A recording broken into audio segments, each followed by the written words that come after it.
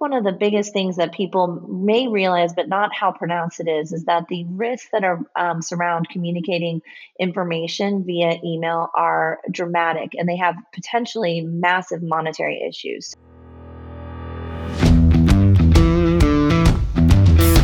Technology is transforming how we think, how we lead, and how we win.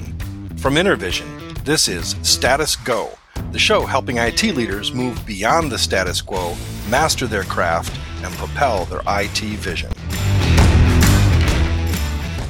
Welcome to Status Go. I'm your host, Jeff Tunn. If you ask a room full of IT pros what keeps them up at night, chances are most of them are going to say security or compliance or security and compliance. Today's guest is Haley Ottman, founder and CEO of Doxly, a cloud-based platform that automates and secures workflows for diligence and closings for law firms and corporate legal departments. Haley herself is a licensed attorney. Haley, welcome to the show. Why don't we start right there? How does a licensed attorney find herself the founder and CEO of a tech company?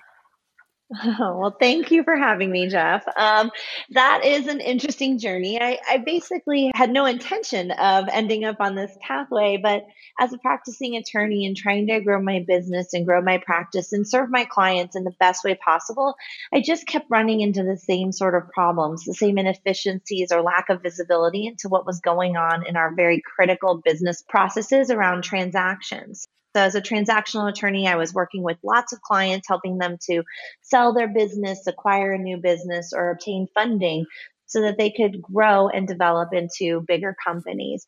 And through that process, I just kept seeing that I needed to be able to service my clients in a better way and have that visibility. So I started working on an idea for Doxly, taking some of those standard business processes in the legal industry and bringing them into the technology age. What was once done on paper or Word document checklist, we could bring into an automated environment. So once I saw that what was possible, that what we could do with technology, I wanted to make it so that my fellow attorneys could do the things that we love to do, practice and serve our clients and complete these high level business objectives for our clients. And so started Doxly to do that. I love that, so that you can do the things that you love doing and not have to focus so much on keeping track of all the documents and the checklists.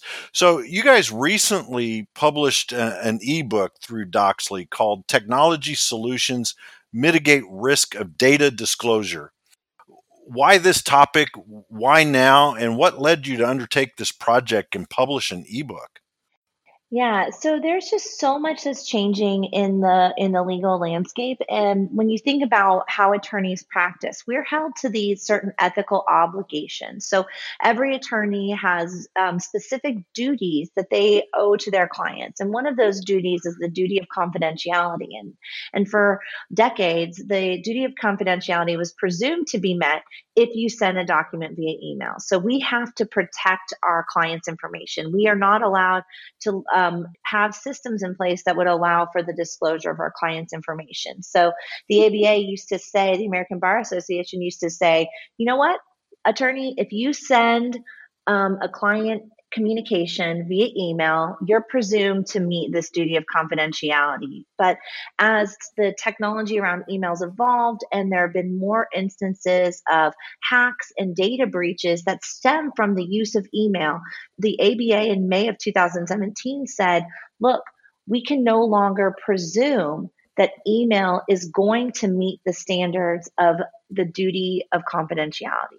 So as attorneys, there's this whole shift in our obligations and what do we need to consider. And right now it's they've given a fact-based, reason-based test to say, hey, there may be some circumstances where email is not going to be a sufficient way to communicate. And so as this becomes like more pronounced and as the issues around email communication and the safety and security of it become more pronounced, it may change how attorneys actually communicate with their clients. So to me, now is the time to start to understand what are those risks and implications so that we can evolve our practice to meet these challenges. So I know your ebook is slanted towards attorneys and law firm IT departments, but what are some insights that would apply to any IT shop today? I think one of the biggest things that people may realize, but not how pronounced it is that the risks that are surround communicating information via email are dramatic and they have potentially massive monetary issues. So, business email compromise was a $2.1 billion product for companies, not just law firms, but for companies in general.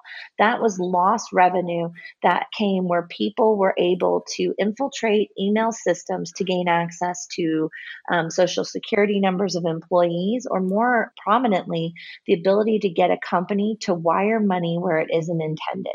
And so this is an issue that faces all different companies where sensitive business information can be communicated via email. The risk of economic impact to all of our companies and businesses is very pronounced. There's an example in the ebook about a report being inadvertently copied on a confidential email and sent to the wrong parties. What are some other reasons that you recommend attorneys, or anyone for that matter, should not use email for confidential communications? And what are the alternatives? Yeah, I mean, I think one of the things that's like hard to, so in that instance, you send something to the wrong place, and we all do that at different times. You start to type in the name, and your email it very helpfully autofills for you with some suggested names, and so it's very easy to send it to the wrong mark, the mark that you didn't mean to. In this instance, the report was actually sent to a reporter who then published it. So that was a major issue.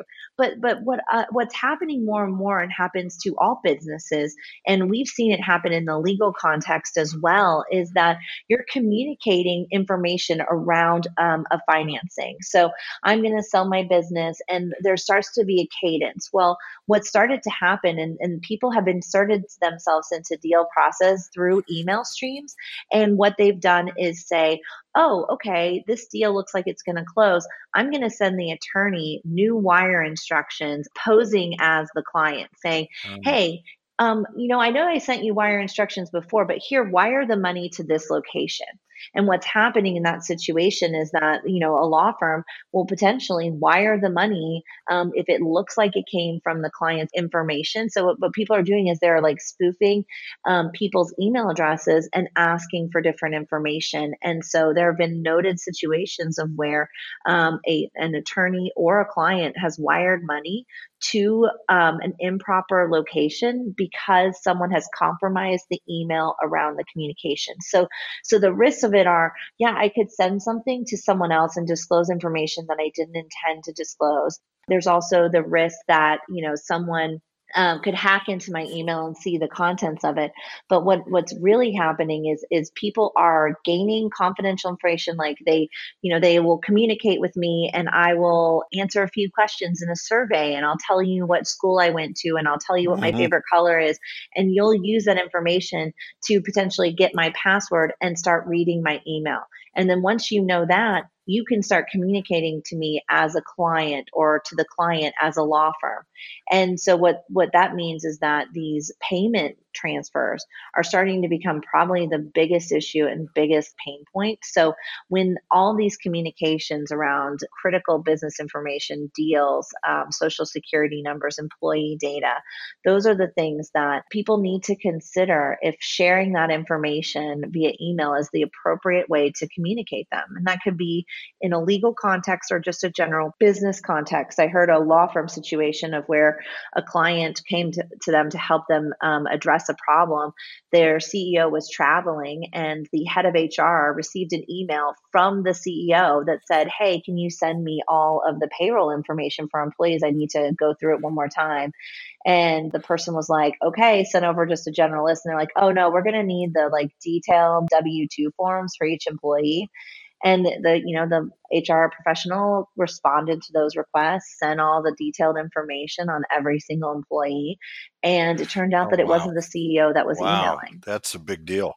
So these are just, these are ways that people are infiltrating normal email cadences, impersonating people. And so the implications of that lost information. So it's, so it starts to come down to, what are certain classifications of information that we should deem to be too sensitive to send over, unencrypted email or through, or should we look for different channels to send them? So the first thing is to think about, like, what are the classes of information Hmm. that we have as both businesses or attorneys that shouldn't be communicated in a kind of a standard email way. And then once you decide what information is being sought after or critically important, then you can decide what other methods could I share that information. So, in some instances, you could use encryption technology to share the confidential information. So, I could password protect a file that I'm sending to you, and you can only access it when I send a separate key to you. The problem with that is that in some instances, that person needs to communicate back. And so, how do I have back and forth encryption over different material that's being sent from different people? Yeah. Other ways are to look at like secure portals. How do we set up a secure site where we can actually share files and communicate around that information? I think that's something that's becoming a lot more common of a way to do things. We can both log into a site. I can share information with you. You can share information back to me, and we can orient ourselves around that confidential information without having to have it traverse some sort of email communication. One of the biggest complaints, I guess, or objections, if you will, to this that I hear a lot when you start talking about security and things like that is, hey, you're just slowing me down. Right. It's one more thing to remember to do. I've got business to conduct. So how do you get people on board with using these new types of technologies rather than just sending it through email? Yeah, I think it really comes down to saying it. The goal is not to say you cannot use email to communicate most of this information. So I think email is still going to be a part of our natural communication system of how we're going to talk to people and engage with them. But if we can actually think about, okay, what are some of these critical, sought after pieces of information that the economic impact to us as a company would be way, way more than if we were to just go through a few extra steps to protect it, then if you can say, okay, these are the things where the economic risk is high enough, let's look at how we want to build in practices for that type of information, for those components, for those kind of critical pieces. And I think that is one of the ways that you can kind of work with people to say this is not designed to change the total way we communicate, but there are certain pieces of information when we're doing certain deals, when we're going to share an entire set of HR files. So I think the most important thing we can do is, and when we counsel our companies and counsel our, law firms and service providers, is to just understand, what information is of that level that requires heightened security, and then find a simple way to actually share that information. When people understand the full depth of what is required, if information is disclosed, it seems to help them understand that there is a better way to report it. When you think about lawyers' duty of confidentiality, if there's a data breach, from an attorney's email, they have to contact every single person that could be subject to that breach. So, if a client had asked me to send over the HR information that I held on behalf of the law firm, and I sent it when I wasn't, and it wasn't the client that I sent it to, we would have to notify every single employee one by one that their information, or as a law firm, we have everyone's accredited investor questionnaire. Imagine having to notify every single investor Yeah. on in a database that information was compromised because we sent it to the wrong place, or because someone was able to access that information that was sent through an email. So there are some risks, that obligations that we have to maintain under our ethical obligations, that the risk of improperly sharing or having someone breach the data is definitely not worth the extra layer of protecting just that portion of the information. And it really goes beyond the cost of notifying all those people, right? It's the reputational damage to the attorney that, Yeah. hey, I have been breached, and now all of a sudden your clients are looking at you potentially in a different way. Absolutely. I mean, I think, anytime these situations happen, and they happen in different ways. Business email compromise is a big one. It's an emerging one. There were two large New York law firms that were subject to a business email compromise hack where Chinese nationals accessed their networks for 90 days straight. They read the heads of the M&A practice email for 90 days straight. No, neither law firm noticed that they were accessing their system. They were informed by the SEC when the SEC stopped the national Chinese nationals because of the trading habits that were happening. So they were actually trading on the information that was in the lawyers' emails around the deal documents they were sending. So a public company would be acquiring a private company or another public company, and they would trade on that information. And the SEC got wind of it and notified the law firms that they had been breached. And so that, having to then notify your clients that you were part of that and that your information was being used to trade. I mean, the reputational risk, the ability to provide, to say that you can be that trusted advisor. I mean, that's our goal. We are people's trusted advisor to help them with their most critical business needs. The law itself is so complex, and technology is changing so fast. What things could our IT leaders in the audience do to help their attorneys keep up with it all? Yeah, I mean, it is hard to keep up with. And I think as the IT professionals out there, they're seeing a lot. They're seeing, probably getting access to, understanding of greater technology, but they also probably have a better understanding of the risk. They have an understanding of how people are attacking, that it's not just ransomware or malware, where if you click the wrong link in an email that seems suspicious, those are not the ways that our data is being compromised in the most sophisticated. So, like, getting people to understand from the general counsel that there are issues that need to be addressed, and that, one way to raise this is to get attorneys to ask in those RFPs for those outside counsel representation, like, what are the steps that you take to protect data? There's a law firm that was subject to a class action lawsuit where clients sued because they felt like the law firm was using outdated substandard email protocols Mm. around protecting information. There wasn't actually a breach. There was just the potential of a breach. They had noticed that the email protocols weren't meeting industry standards, and they actually filed a lawsuit. And so those are some of the things that, lawyers, the general counsel, as they select in RFPs their outside counsel, they should be asking questions around data security, data policies, and potentially what technology are those law firms using to protect this critical information. We touched on this a little bit earlier, Haley, when you mentioned encryption, but encryption really applies across all verticals, not just to the legal industry. But you're specifically very very close to the concept of encryption and protecting that data. What are some insights that you can share with our group of how they should be applying encryption in their companies? Yeah, it really comes down to identifying the information that you have that's of kind of critical importance, and how does that information have to be shared? Can it be siloed off? Can we store it in a certain area and give just certain people access to it? Or is this information we need to share more broadly? And if we need to share it outside of the four walls of our business, what are the ways in which we're going to be able to do that? Can we do that with, kind of standard encryption technology to just encrypt the information when it's being transferred? So if I need to share this documentation with an accountant, can I share that through an encryption device? So if it's being shared one way, there are definitely pathways to look at, how do I encrypt something so that it can be sent from me and then received by a single entity on the other side.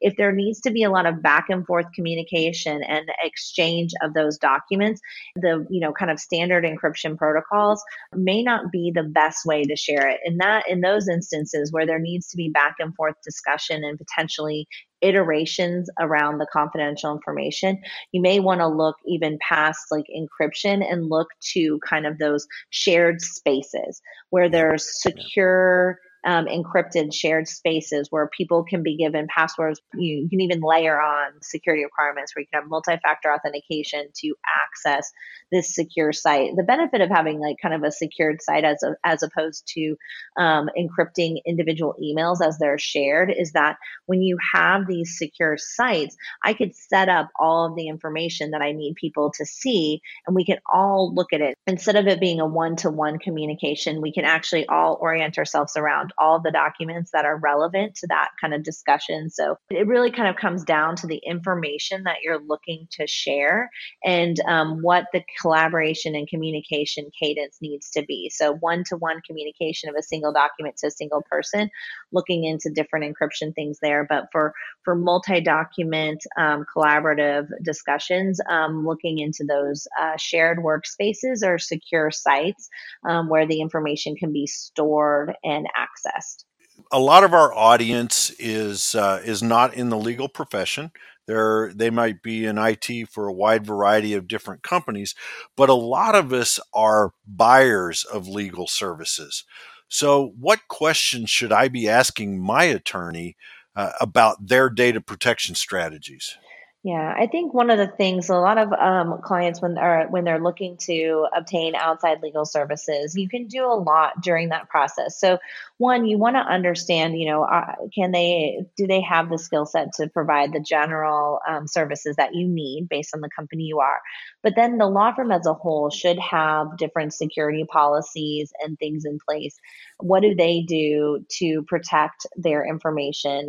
Do they have single sign-on and multi-factor authentication for access to the data within their own systems? What are their email protocol standards? So law firms are getting more accustomed to answering their own security policies. Like as a vendor of a law firm, I fill out a lot of security questionnaires, and I think law firms are doing the same, answering those questions as to how do they keep client data safe, how do they handle what protection levels they do. But one of the questions that I've started to see more on RFPs when people are asking to do legal services, they ask what technologies the law firm's employing to help with their practice. Because in some instances, it can be an efficiency or a cost saving effort for the client themselves, but also those technologies have additional security layers and things like that that can protect the data. So you can ask, if I'm doing a deal, like what are the different technologies you employ to help and assist with that deal? Because that technology that's focused in that area will protect that information. So depending on the services you're asking of for that law firm, you can also put in a question into the RFP around the technology that they utilize to supplement and enhance the services that they're providing. And those technologies can have an impact on the security of around the communication of information. That's a great suggestion to put that question into an RFP when you're looking at different law firms. And I'd encourage our IT leaders out there to get involved when your companies are looking into new representation, new counsel, to be able to inject that into that process. Haley, we've covered a tremendous amount of ground today, and I really appreciate you taking the time to talk with us.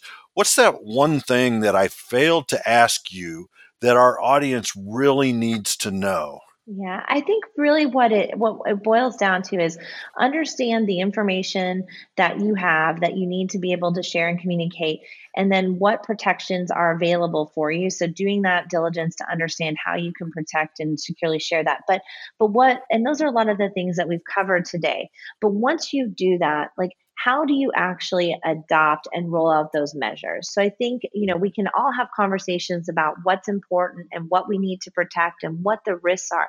But if we can't get our teams to adopt the technology or adopt the processes that we want to put in place to protect that information, it isn't going to help us. So, one of the things I think all companies need to know and all IT professionals need to think about is what are the ways that we can seamlessly integrate this into our environment. And so, when we look at technology out there to securely share information, those vendors should work with the companies to say, okay, this is the problem I'm solving. Here is how our solution is going to help. and this is how we're going to roll out. So I think finding vendors and assessing vendors for how they are not only going to solve the problem, but how they're going to help the people on the team adopt that solution into their environment, I think is really important. Yeah, I agree. And as I look back over my notes from our conversation, Haley, we did touch on so many key pieces. The things that jump out at me are, as you're beginning to roll this out, share the risks, communicate the risks of the different types of attacks that you may be under, and help your firm, help your attorneys see those risks. The other one, and you touched on this several times, and I think it's very, very important, but categorize the data. Not all data needs the same level of protection. You know, an email between you and I about, hey, let's go to lunch next week requires very little protection. Mm-hmm. But passing payroll information is the example that you used, that becomes critical. And so I think our audience out there really can get a good idea of how to categorize this information and how to roll it out within their companies. So, Haley, I really appreciate your time today. I always enjoy our conversations. To our audience, if you want to learn more or ask a question, go to intervision.com. The show notes will provide links and contact information. This is Jeff Tunn for Haley Altman. Thank you very much for listening. You've been listening to the Status Go podcast. You can subscribe on iTunes or get more information at intervision.com. If you'd like to contribute to the conversation, find Intervision on Facebook, LinkedIn, or Twitter. Thank you for listening. Until next time.